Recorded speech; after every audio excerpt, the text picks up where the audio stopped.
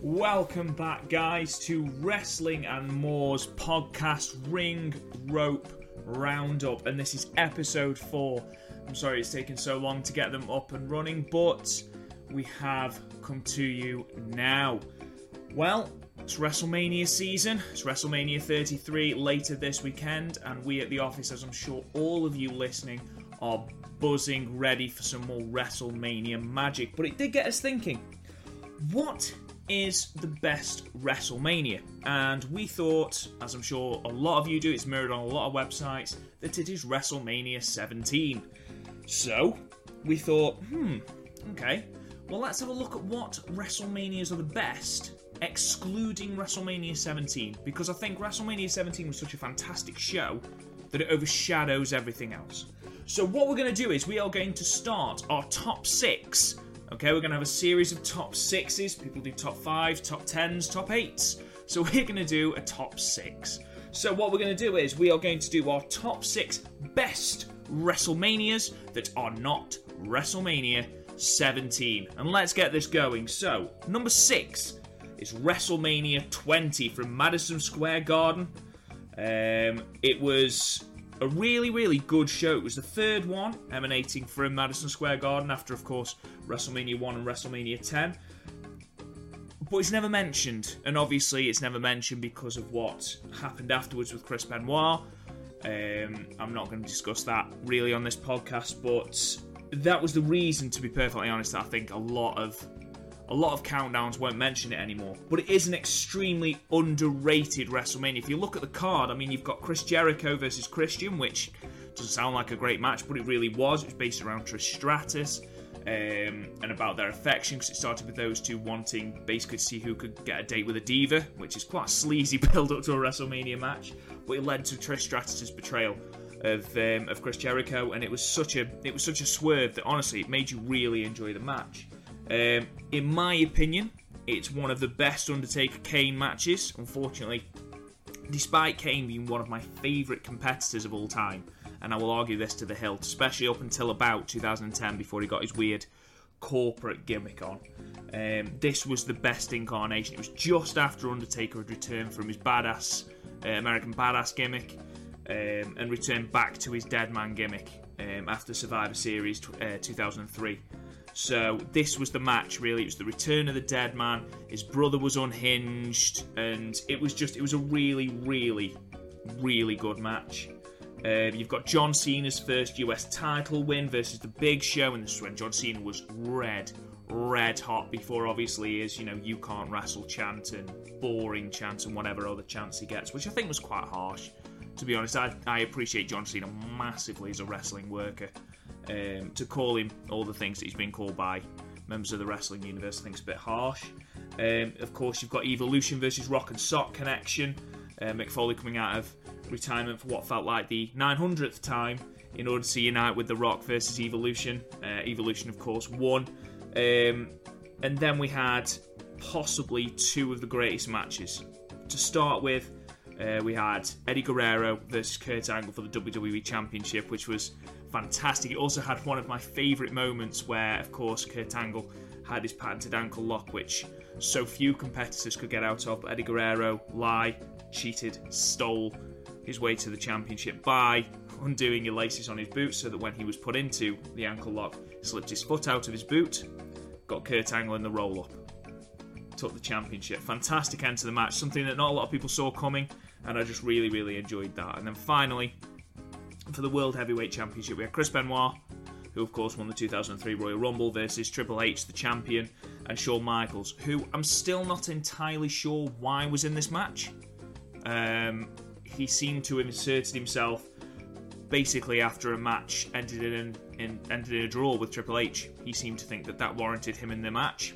I'm not going to argue because it was a fantastic match. It did culminate in the longest submission hold ever, and if it wasn't the longest submission hold ever, it felt like it.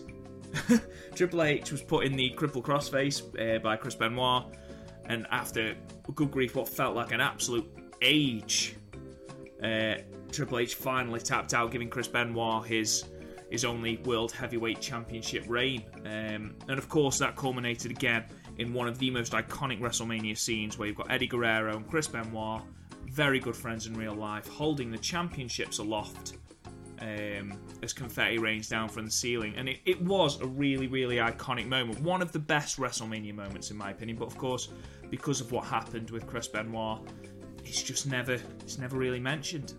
And I feel I'd be doing WrestleMania 20 a disservice if I didn't mention the absolute car crash that was Brock Lesnar versus Goldberg. We're getting it at WrestleMania 33. The build-up is better. Of course, Goldberg goes in as champion, which it's going to be debatable as to whether that's a good thing, but there we go. This was an absolute car crash. Both men had come out and said they were leaving the WWE after this match, after Goldberg's fairly uninspired run, his first run in the WWE. Brock Lesnar had become very disenfranchised with the state of the business and wanted to leave and play American football for the Minnesota Vikings. However, this match is really infamous. It was 7 minutes of the two men staring at each other into rest holds, then staring at each other again as Steve Austin, who was the guest referee, kind of stood there laughing, going, what is going on? The fans booed this out of the building. I mean, watch it just for this. It's incredible. I've never seen a crowd hijack a match as much as they did this match. Chance of you sold out. Boring. It's actually quite cringeworthy to watch now. But obviously, Goldberg and Brock Lesnar aren't bothered. They knew they had their WrestleMania payday. They knew they were leaving, so proceeded to utterly sabotage their own match and lead to one of the most iconic WrestleMania moments, but not for the right reason. So that is WrestleMania 20, number 6 on our countdown. Number 5, another 20, WrestleMania 21. Now this is where WrestleMania goes Hollywood. It was Los Angeles from the Staples Center in California. It took place on 3rd of April 2005. And it started with some of the most hilarious opening vignettes the WWE have ever done. Now, we know, as wrestling fans, as WWE fans, that the WWE handles comedy in a terrible, terrible way. But this was genuinely good. You got iconic moments all through history, redubbed with wrestlers into it. For example, Triple H as William Wallace from Braveheart. You got Steve Austin as Gladiator. It was really, really good, and I think a really good way of introducing that Hollywood element into this WrestleMania. But again, just down the card, there was excellent matches throughout. You got Eddie Guerrero versus Rey Mysterio. Both of those men were tag team champions at the time, and they decided to have a match because Guerrero wanted to prove he could beat Rey Mysterio. He didn't, and it led to a really, really good feud over the next year. But it was a really, really good match. It was the first Money in the Bank ladder match won by Edge. That was incredible. Such a good match. Such good spots. I mean, when when Chris Benoit fell from the ladder, it was brilliant. You got Shelton Benjamin doing all sorts. It was a really, really good match. And I think a lot needs to go to Chris Jericho for this. Another competitor in the match, but it's widely considered to be his kind of brainchild, the Money in the Bank ladder match, his concept, if you will, and I think it's one of the most novel concepts in the WWE. So well done, Chris Jericho. Then one of my favourite Undertaker matches, Undertaker versus Randy Orton. This is as Randy Orton was going through his Legend Killer phase. He'd already taken out Mick Foley in quite brutal fashion, and had his eyes set on the Undertaker and on Undertaker's unbeaten streak. Now, obviously, wrestling fans, you know that this is not a spoiler, but Randy Orton doesn't beat The Undertaker. However, surely this would have been a more opportune moment to break The Undertaker's streak. If The Undertaker was going to lose his streak, surely this would be the time. To a young and upcoming Randy Orton going through a Legend Killer gimmick, surely this would have been the time. The WWE didn't think so, and of course The Undertaker beat Randy Orton clean. However, there was one spot in this match which was absolutely incredible. Undertaker got Randy Orton up for a chokeslam, and Randy Orton reversed it in midair into an RKO, and it's one of the best RKOs I've ever seen. And, well, I say that, there is another one which is pretty good later on in this list, but I just think that this was the chance if you're going to break the Undertaker streak, something as prestigious as the Undertaker streak, do it here. But they didn't, and Undertaker carried on, obviously, until WrestleMania 30 with his streak. There was also Kurt Angle versus Shawn Michaels, which gave birth to the wonderful, wonderful Sexy Kurt dance and song, which he sang at the Hall of Fame ceremony. If you haven't seen it, it's amazing. He does such a good speech. But it's a fantastic match, again, as you would expect from these two competitors, an interpromotional match between the two. John Cena beating JBL for his first WWE Championship. JBL, of course, his streak was the longest in 10 years, but John Cena, this young and upcomer, this person that the wrestling community were really getting behind, finally ousted JBL as champion, and it was a really good, feel-good moment. Of course, there was also Hulk Hogan's return. Eugene, oh, what a terrible gimmick. Came to the ring to say hello to the WrestleMania crowd. He was interrupted by Muhammad Hassan and Daivari, who basically started beating the poor lad up for being out in WrestleMania when Muhammad Hassan wasn't. And Hulk Hogan returned, beat both of them up, and then it was an excellent feel-good moment. One of the biggest pops in WrestleMania history. It was just incredible. And it was really good. It's an excellent kind of linch point in the middle of WrestleMania. It was excellent. It was just all together. It was a really, really good show. And, there was also Triple H's match, but with Batista, which was good. And it was the build-up rather than the match. So that's why I haven't mentioned it, really. The match itself was alright. But the build-up with the kind of the dissolution of Evolution was really, really good. However, again, I'd feel like I was doing you a disservice if I didn't mention the utter crap that was the sumo match. Yes, the sumo match. You heard that correctly. That took place in the middle of this WrestleMania. Poor Big Show.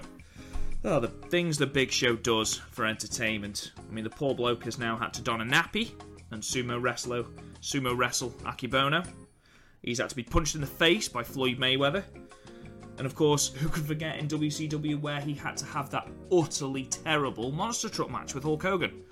So next time we badmouth the Big Show, just think about the things that poor bloke has to do and the things that Eric Bischoff and Vince McMahon have had that poor bloke do in the name of ratings. Poor bloke. But yeah, that's number 5, WrestleMania 21. Number 4, WrestleMania 30 from the Mercedes-Benz Superdome in New Orleans. There's quite an obvious reason this one is on the list. It's certainly not the strongest WrestleMania, but the story going in and the overarching storyline was just so well done. The mistreatment of Daniel Bryan was just, it led to this movement, the movement that we haven't seen in decades, in my opinion. Yes, there was the John Cena, but it was nowhere near, the John Cena movement was nowhere near as vocal as the fan support for Daniel Bryan. After the debacle that was the Royal Rumble of that year, and we had Batista's return and then Batista's win, and the fans didn't like that. So Batista was booed out of the building, and the WWE, in flat-out panic, thought, they're not going to like our main event, are they? Randy Orton versus Batista for the title. So, what are we going to do to make the fans get on board with this? Why? We'll insert Daniel Bryan. However, Daniel Bryan had been massively mistreated by the authority, so he had to earn his way into the match by defeating Triple H in the opener. And what a match it was. These two put on an absolute clinic, and say what you will about Triple H and about his shovel and about his burying opponents, but he did the right thing here, laid down clean for Daniel Bryan to go on to the main event of WrestleMania. It was such a good match. I mean, we had other things obviously in this match. It was the first WrestleMania with the first ever Andre the Giant Battle Royal, which was eventually won by Cesaro. I assume that this was to try and give him a stepping off point for his career. Kind of, a push. As we can see, that hasn't happened yet. 3 years down the line, which is quite upsetting. However, it was a really good feel-good moment for the time. There was obviously the Shield, who were in the last throes of their run. They squashed the New Age Outlaws and Kane in one of the most pointless opening kind of matches in WrestleMania history. I'm not entirely sure why that was a match, but there you go. They won quite convincingly. Then we get to 2 matches. You know the 2 matches. I'm going to go into the first one first. Bray Wyatt versus John Cena. I love Bray Wyatt, as you've noticed from my previous podcasts, from my previous blog articles, things like that. I love him, but I've got to say that Bray Wyatt has got to win this match.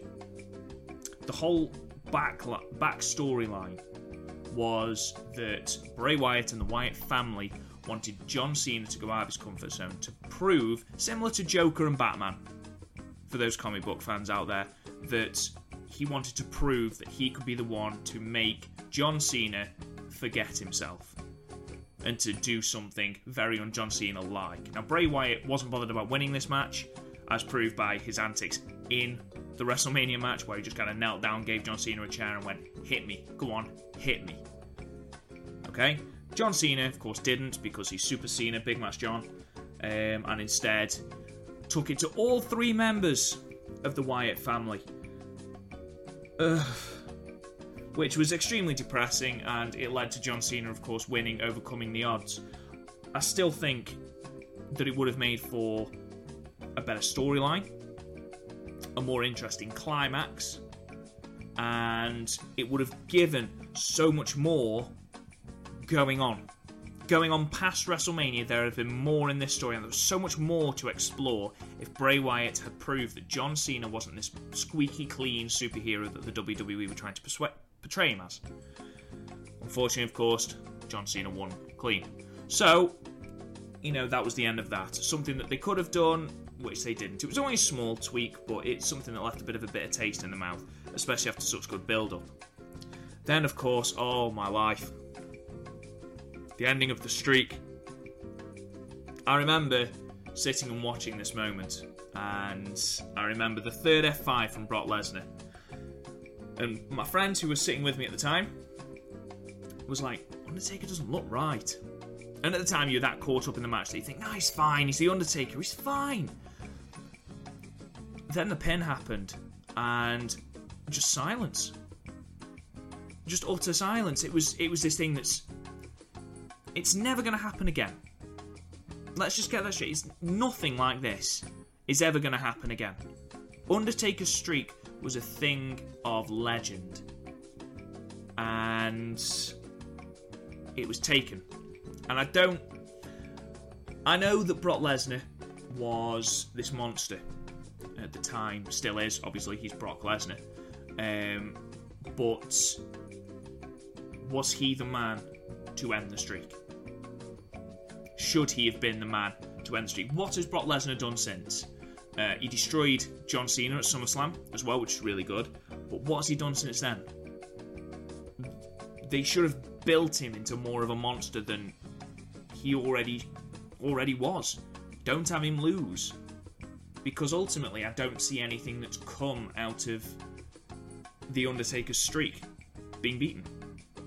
If you're giving it to someone who needed it, like Randy Orton that I mentioned earlier in the podcast when he was in his Legend Killer gimmick, if you're giving it to, Bray Wyatt, someone who wasn't quite as established, and give that to them, they'll be the person that beat The Undertaker's streak. You're not going to be able to ignore that superstar.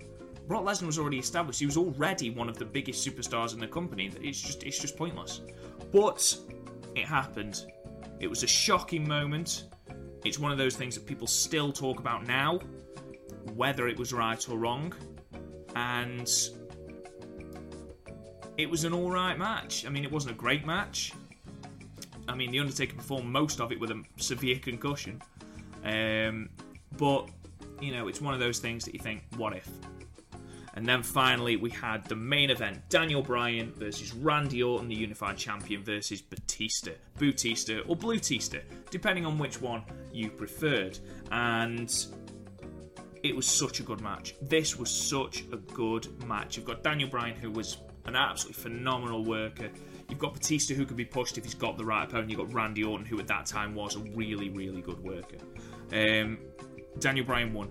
And the reception as he held those two titles aloft is worth a space on this list without anything else. That moment where the entire WWE universe united in that yes chant when Daniel Bryan won the championship was just incredible, was absolutely amazing, and full credit to Daniel Bryan because he thoroughly deserved it, and it is a crying shame that the poor bloke can't wrestle anymore when he clearly wants to. You can see it in his eyes, you can see it in his face that he wants to wrestle, and this could have been his real mega push into superstardom, but it wasn't to happen. This match though was incredible. This match was worthy of headlining any WrestleMania. If it had just been Randy Orton versus Batista, the crowd would have booed it out of the building, but Daniel Bryan won, and people see it as a victory for the WWE Universe because they changed the main event.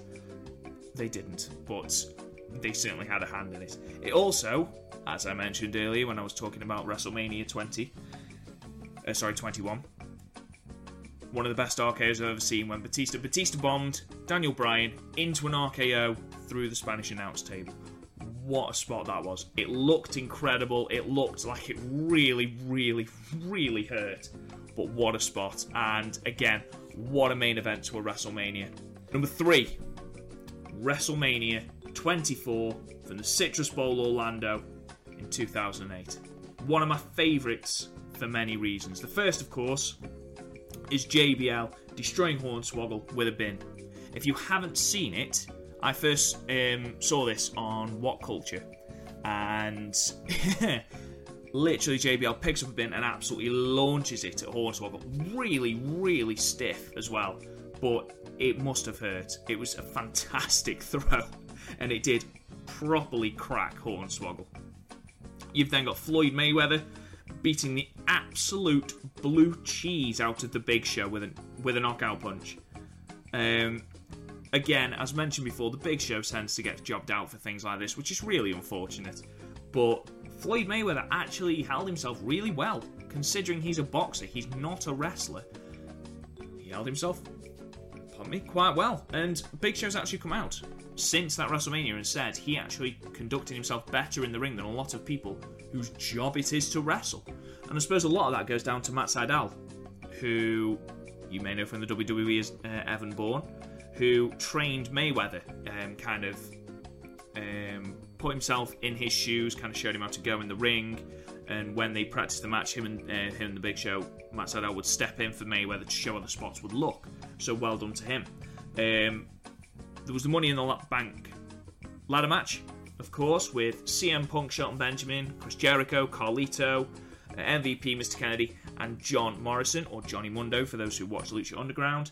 CM Punk won, but that's not why this is on the list. That's not why this is on the list as one of the greatest moments. It's because of John Morrison's spot. John Morrison took a ladder, moonsaulted off the top rope into a crowd of people. It was absolutely incredible. There's a wonderful still. If you can Google it, and you will find the still, and the moonsault is just perfect. But holding a ladder as well into the rest of the performers it's just an absolutely awesome spot, and you need to check it out. If you don't check out WrestleMania 24 for any other reason, check it out for this. It's an absolutely incredible spot. Then, of course, you've got the triple threat between Randy Orton, John Cena, and Triple H for the WWE Championship. Absolutely incredible, and ended with a brutal punt to Triple H from Randy Orton. I mean, I know it's a move that can be seen as quite brutal, but he looked like he put absolutely everything into that punt. It was a really, really good match. Again, most of these now, especially as we are in the top 3 now, WrestleManias, in my opinion, again, this list is purely subjective, but we're only going to get really good matches now, with the odd exception. Undertaker versus Edge. Absolutely stellar match for the World Heavyweight Championship. These two worked so well together. Undertaker reversing a spear into a Hell's Gate, it's just an awesome transition. Just everything they did worked really well together. Their styles complemented each other. It was a really, really good match. Undertaker, of course, won, as he tends to do at WrestleMania, to become 16-0 and carry on his streak. Edge, again, a really, really good performer, and I really liked him when he was with Edge and Christian, when he was a World Heavyweight Champion, when he was a Rated R Superstar. And to be perfectly honest, I think this kind of showcased his ability, but also kind of elevated him even more to the big time, so to speak. And then, of course, we had one of the most emotional moments. We've talked about most iconic, we've talked about best spots. This is one of the most emotional moments, and it's the retirement match of Ric Flair. Okay, he chose Shawn Michaels. Vince McMahon prior to this had told Ric Flair, you lose a match and you retire. And Flair pretty much said, well, I'm not going to go the rest of my career unbeaten, am I? So I might as well go out with a bang, and I am going to face Shawn Michaels, Mr. WrestleMania, at WrestleMania 24 in Florida. Now, there's a lovely, lovely kind of story that Ric Flair tells just before the match, that Michaels told Ric Flair to shut up and listen to me. Okay, don't do anything, don't open your mouth, just shut up, listen to me, and we will have a fantastic match. And there's not many people in the wrestling community, in the wrestling biz, who will be able to tell Ric Flair that. In fact, probably just Shawn Michaels. But it paid dividends. Because this match, it's such an emotional roller coaster. You talk about storytelling in the ring. This was brilliant. And Ric Flair, I mean, yes, he didn't retire here. He went to TNA for his really, really successful singles run. I'm joking. But we don't talk about that here. For all intents and purposes, he retired after this match. And even the point where Shawn Michaels freezes in the middle of a super kick, because he just can't do it. He knows that if he beats Ric Flair, he retires. And Ric Flair keeps going. And to go with Shawn Michaels at the age Ric Flair was, I'm not entirely sure of the age, but to keep going at that age with Shawn Michaels, someone who is in, the peak of his life, really. This run for Shawn Michaels, 2002 to 2010, was really his peak, in my opinion. But eventually, 3 sweet chin musics it took to ground Ric Flair, to make Ric Flair retire, to keep him down. And that final one, when Shawn Michaels is in the corner and Ric Flair puts up his fists, kind of staggering on the spot, and Shawn Michaels mouths those immortal words, I'm sorry, I love you. And then sweet chin music's him, pins him 1, 2, 3, holds him, and then rolls out of the ring to let Ric Flair embrace the love from the WrestleMania crowd.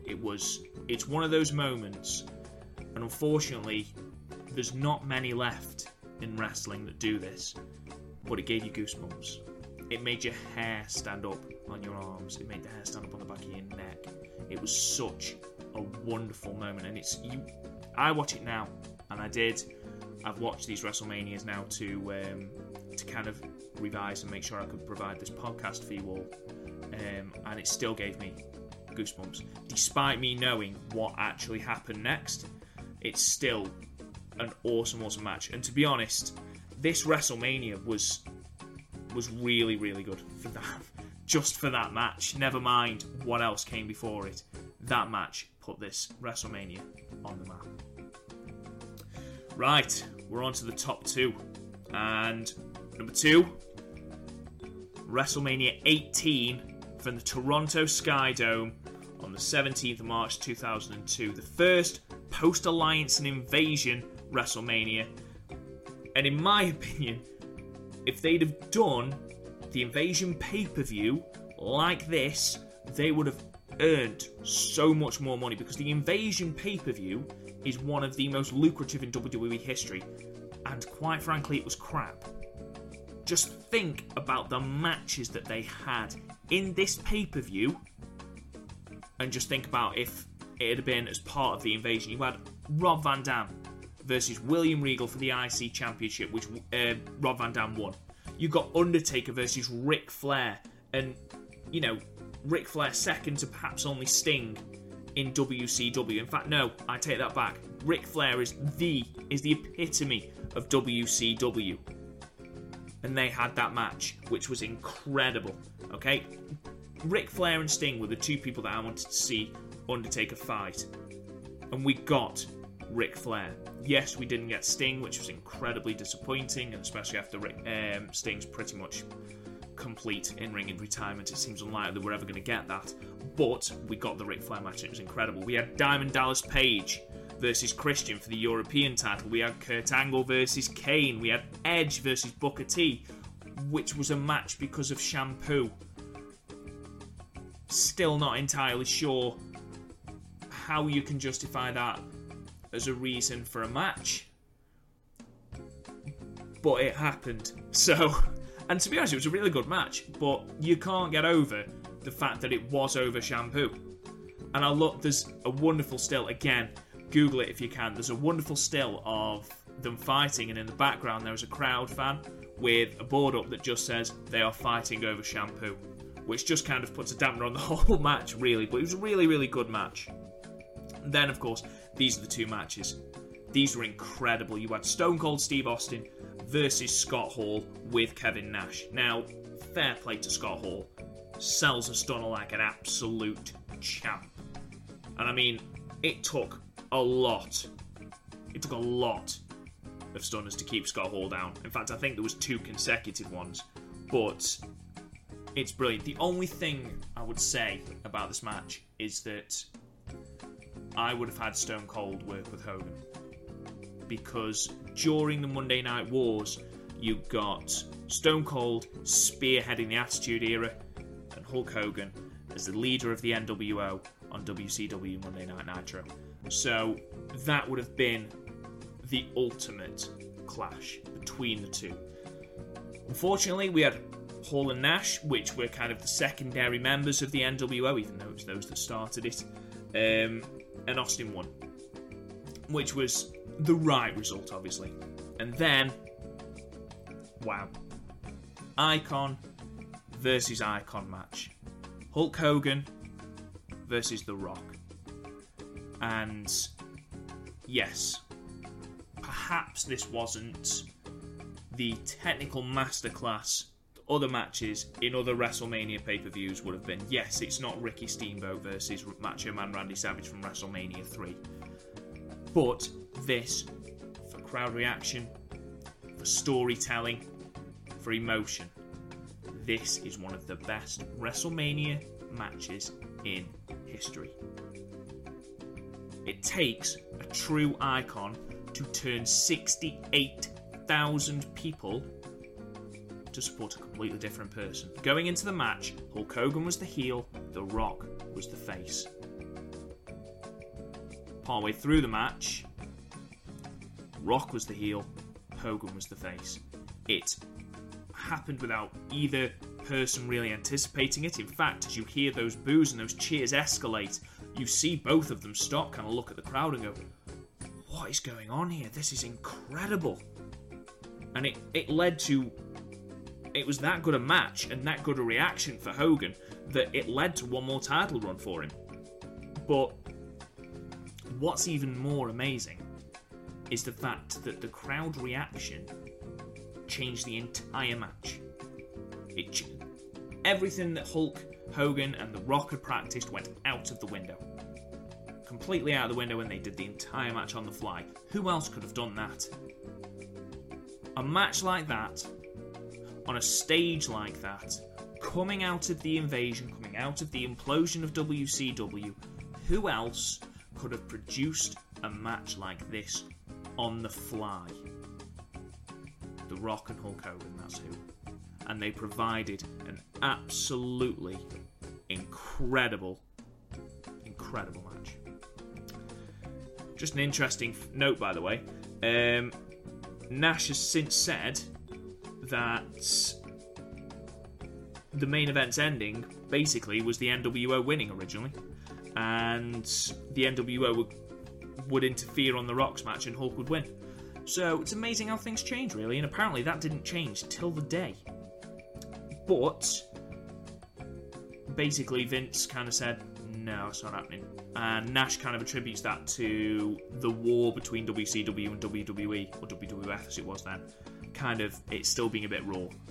Which is fair enough. And of course, Nash, Hall, and Hogan all had their WrestleMania paydays. But it would have been interesting to see if the NWO kind of revitalised and interfering in each other's matches, how that would have kind of influenced the crowd and how it would have brought in more buys, and if there would have been a more developed invasion storyline. However, it didn't. We had an absolutely iconic icon versus icon match that had just one downside, and that was that it wasn't the main event. And because of that, the crowd were flat as anything for the eventual main event, which was average at best. It was Chris Jericho, who's the undisputed champion, with Stephanie McMahon versus Triple H.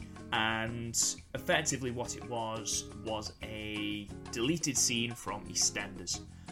Chris Jericho had somehow found himself inserted into the middle of a marriage dispute between Triple H and Stephanie McMahon, and basically the crowd just went into it, which is a real shame because it was the end of Chris Jericho's reign, and his reign hadn't really been great because the whole point had been Stephanie and Trips, but I wasn't feeling it at all, and the crowd weren't feeling it because they were exhausted from the Hulk Hogan Rock match. But why was this the main event? If you're the organizer, you can't have a match following Hulk Hogan versus The Rock. It just doesn't happen. But, there was some good things out of it. Pedigree to Stephanie McMahon. Who wouldn't love to see that now? I'm sure Mick Foley would love to see that now. But I just want to make a little bit of a side note. And I've never been a massive fan of Triple H. In fact, a massive reason for me turning off wrestling, really, in the mid-noughties is that Triple H was winning everything, and it really began to wind me up. But after reading this little bit of information when I was researching WrestleMania 18, it just filled me full of respect for this man. He'd obviously just returned from a terrible, terrible muscle tear, which basically would have left anyone else not being able to walk. The man walked out of the ring. He took a Walls of Jericho with a torn quad, or torn hamstring, I think it was a torn quad. He took a Walls of Jericho with it. Good grief, that makes me feel sick just thinking about it. Never mind taking the Walls of Jericho. But just before the match, if you notice the strapping on Triple H's knee, this is why he had it. Apparently, he'd injured his knee, and the suture had pulled a chunk of bone from his kneecap after his hamstring had split, and he'd split his kneecap. Now, the doctors had said, you are going to do serious injury to yourself if you don't stop the match, if you don't kind of listen to us and say, look, that you're not going to be able to do this, stop it. He took part in the match having strapped it up. He'd got a split kneecap. How was he walking? How was he taking part in a match? How did he do a pedigree where he lands on his knees?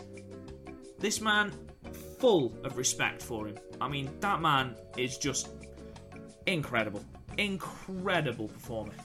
Now, before we get to number one, and I'm sure there's going to be some disappointments. There's going to be like, oh, where was this WrestleMania? Where was that WrestleMania? I'm sorry. Now, before I get into my honourable mentions, which I will have before I kind of announce which my number one WrestleMania is, I haven't done anything. I haven't announced any WrestleManias from before I started watching wrestling. For example, WrestleMania 3 is a great WrestleMania. Okay, WrestleMania 12 with Bret Hart versus Shawn Michaels in the Iron Man match are excellent WrestleManias. WrestleMania,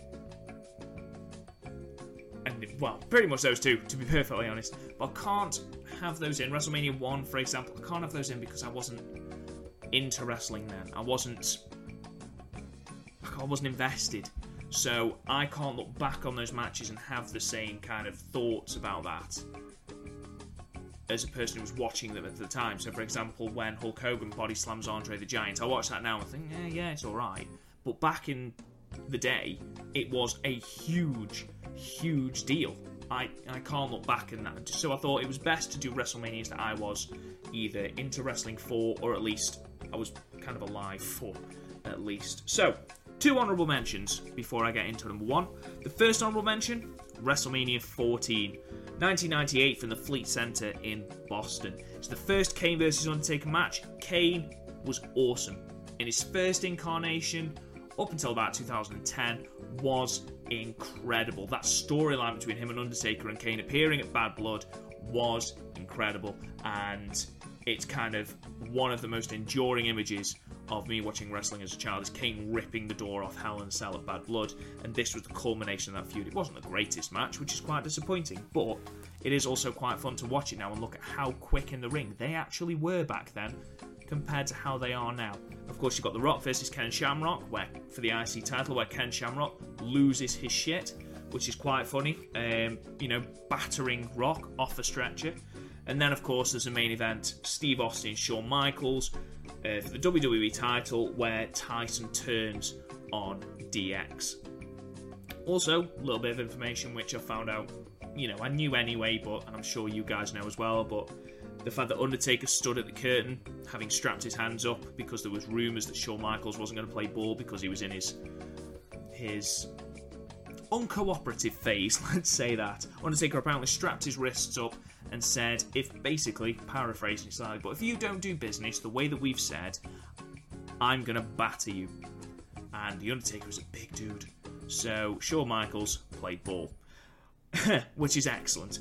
And then finally, my final honourable mention, WrestleMania 26 from the University of Arizona in Glendale, Arizona, and this was in 2010. We had Edge versus Y2J, we had Mysterio versus Punk for the kind of the future of Rey Mysterio in the Straight Edge Society. We had Undertaker versus Shawn Michaels, the career versus streak match, which was unbelievable.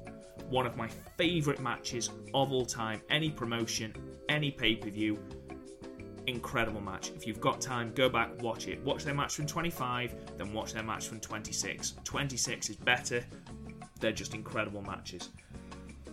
However, there was some crap in this pay-per-view as well, which unfortunately, kind of spoils the pay-per-view somewhat. Bret Hart versus Vince McMahon. Why you would bring Bret Hart back for this utter diatribes completely, I just don't understand. It's a terrible match. And then Jack Swagger, of all people, won the Money in the Bank briefcase. Now, no disrespect to Jack Swagger, I thought he was criminally underused in the WWE, but of all the people in the company at the time, I don't think he was the person to win the Money in the Bank suitcase, and his title reign certainly wasn't great. So there we are. So we've reached the moment of truth. The number 1 WrestleMania that isn't WrestleMania 17 is WrestleMania 19 from Safeco Field, Seattle, Washington, March the 30th, 2003. This was an absolutely unbelievable WrestleMania. For a start, it was the first WrestleMania under the brand split, which led to some excellent matches. It had Shawn Michaels versus Chris Jericho, which in my opinion is one of Shawn Michaels' best WrestleMania bouts, up there with the Undertaker match from WrestleMania 26. It all stemmed from Jericho idolising Michaels, and it was a feud that was built on proving who was the best. It was the first WrestleMania Heartbreak Kid WrestleMania match since 1998, since WrestleMania 14, the match we've just discussed. In fact, Jericho mocked Shawn Michaels by using Sweet Chin music. However, Michaels won, went to hug and embrace Chris Jericho. Chris Jericho kneed him in the balls. Fair enough. Fair enough. But it was an excellent match, really good match, and I know a lot of people still look at this match and say it is a technical masterclass, and it is. Watch it if you can. Even Matt Hardy versus Rey Mysterio for the Cruiserweight Championship is an excellent match. Really underrated. You don't get many people talking about it. It's a really good match. there's just so many good matches. There was Hogan versus McMahon, which it should not have been a good match. Vince McMahon is not a wrestler. Hulk Hogan wasn't at his best in WCW, never mind now in 2003. However, they had an excellent match. I mean, it was an absolute bloodbath. An absolute bloodbath, but both men properly put themselves on the line for this match. Hogan had returned in 2002 and had gone face, as WrestleMania 18 kind of proved, back to his red and yellow best. McMahon couldn't stand his latest title reign and challenged him, and if he lost, Hogan must retire. It was honestly the only word I can describe this is bloody. It also, as well as that, it also introduced us to the return of Roddy Piper, who was incredibly out of shape and overweight, but there we are, and obviously Hogan won because he's Hulk Hogan. We also had one of the more obscure Undertaker matches in the streak. He was serenaded down the ramp on his bike by Limp Bizkit, and he took on the team of A-Train and Big Show. Now, rumour has it, and it's actually been confirmed by Undertaker himself, that originally this was supposed to be a tag team contest, and it was supposed to be Undertaker and Nathan Jones, remember him? No, fair enough, versus A-Train and Big Show. And basically, they practiced for the match, and they realised that no matter how much practice they were putting in, Nathan Jones wasn't very good, and they just couldn't get him up to a standard where he was good enough to enter a WrestleMania match of this calibre, or of any calibre, to be perfectly honest. So what they said was, right, just come in at the end and contribute a few kicks, and I'll do the rest. So Undertaker pretty much competed in a handicap match, and won. So, well done, Undertaker. Then we had two awesome matches. I mean, we also had Triple H versus Booker T, where we had that comment of, people like you don't win championships. Oh, you can't say that, Paul. You just can't say that. Especially after you were just given the title by Eric Bischoff. You didn't have to do anything. And really, Booker T should have won this match. I mean, he really, really should have. But he didn't. He lost to a pedigree and the world's slowest pin. But, at least Booker T did get a reign with the championship later on. But even so, that comment, you can't say that. That's just not great. But then, to kind of make up for that, we did have Rock versus Austin 3, their best match. It was Austin's last match. Both men used each other's finisher. We got Stone Cold Steve Austin using a rock bottom and The Rock using a stunner. They used everything. The aisles, the crowds, the announce table, the announce bell. It was incredible. It was such a good match. Rock won with 3 rock bottoms. It took 3 rock bottoms and a stunner to keep Stone Cold down. It was an excellent match, and the crowd were really, really into it. You'd think after having 3 matches at WrestleMania 15, 17, and 19, they'd be bored of the matches, the crowd. However, no. The 2 men were so charismatic, so good in the ring, and were so good at storytelling that they weren't bored. And that is the epitome of good work and excellent wrestling. Also, side note, Austin was hospitalised pre-match, I believe the night before, thinking he was having a heart attack. But it turns out he just drank a lot of energy drinks. So, fair play to Steve Austin when you consider that he thought he was dying less than 24 hours before his match. And then, speaking of things before match, we had Kurt Angle versus Brock Lesnar for the WWE Championships. Now, these two, I don't know what it was about each other, but they brought out the best in each other. They really, really did, because their matches were awesome. This match, their Iron Man match on SmackDown, both classics. They wrestle each other in New Japan, classic. They wrestle each other and classics happen. It's just what happens. Now, this match would be good without noticing the fact that the whole match was taken part in by a really severely injured Kurt Angle, who'd got a really, really bad neck at the time, needed surgery on it, but refused to have proper surgery on it till the match had happened. And it got to the point where Brock Lesnar's come out and said, I didn't want to touch him in case it broke. That is how in serious pain Kurt Angle is. And then if you watch the match now, with that knowledge in your head, it puts an entirely new spin on the match. the pain Kurt Angle must have been in to compete in that match, because Brock Lesnar holds nothing back. He really doesn't. I know he said he was worried about him, but he holds nothing back. He's brutal with Angle. I mean, Angle's brutal with Lesnar as well, but good grief, that man had basically got a broken neck. A broken freaking neck. It's true. It's damn true. But it was a grappling masterclass, and that shooting star press happened where Brock Lesnar, for some strange reason, was told he needed to take to the skies. Don't do that, Brock. Don't do that. You're good on the floor. Don't do that. He landed a good 30 centimetres short of Kurt Angle and just kind of crashed into the mat, giving himself a severe concussion. But the build-up was brilliant as well. Lesnar had won the Rumble. Angle had basically done everything he could to avoid battling Lesnar, even sending in his own brother against the Beast, which was brilliant. And it was a no DQ for Angle. So basically Angle was going to lose. But this match kind of it topped it off as such an excellent WrestleMania and such an excellent match. If you just listen to that, I mean, yes, there was crap. There was that pillow fight with the Miller Lite kind of women versus Stacey Keibler and Tori Wilson, and then Jonathan Coachman got pantsed for some reason. That kind of put a downer on it. But the rest of WrestleMania, absolutely flawless. All the matches on the card were fantastic. Even lower mid-card matches were incredible. They really pulled it out of the bag with this.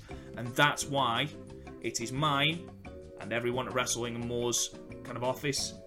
It's our favourite WrestleMania. Now, if you agree, if you don't agree, comment, like, subscribe, talk to us. What's your favourite WrestleMania? What's your favourite WrestleMania moment? Favourite WrestleMania match?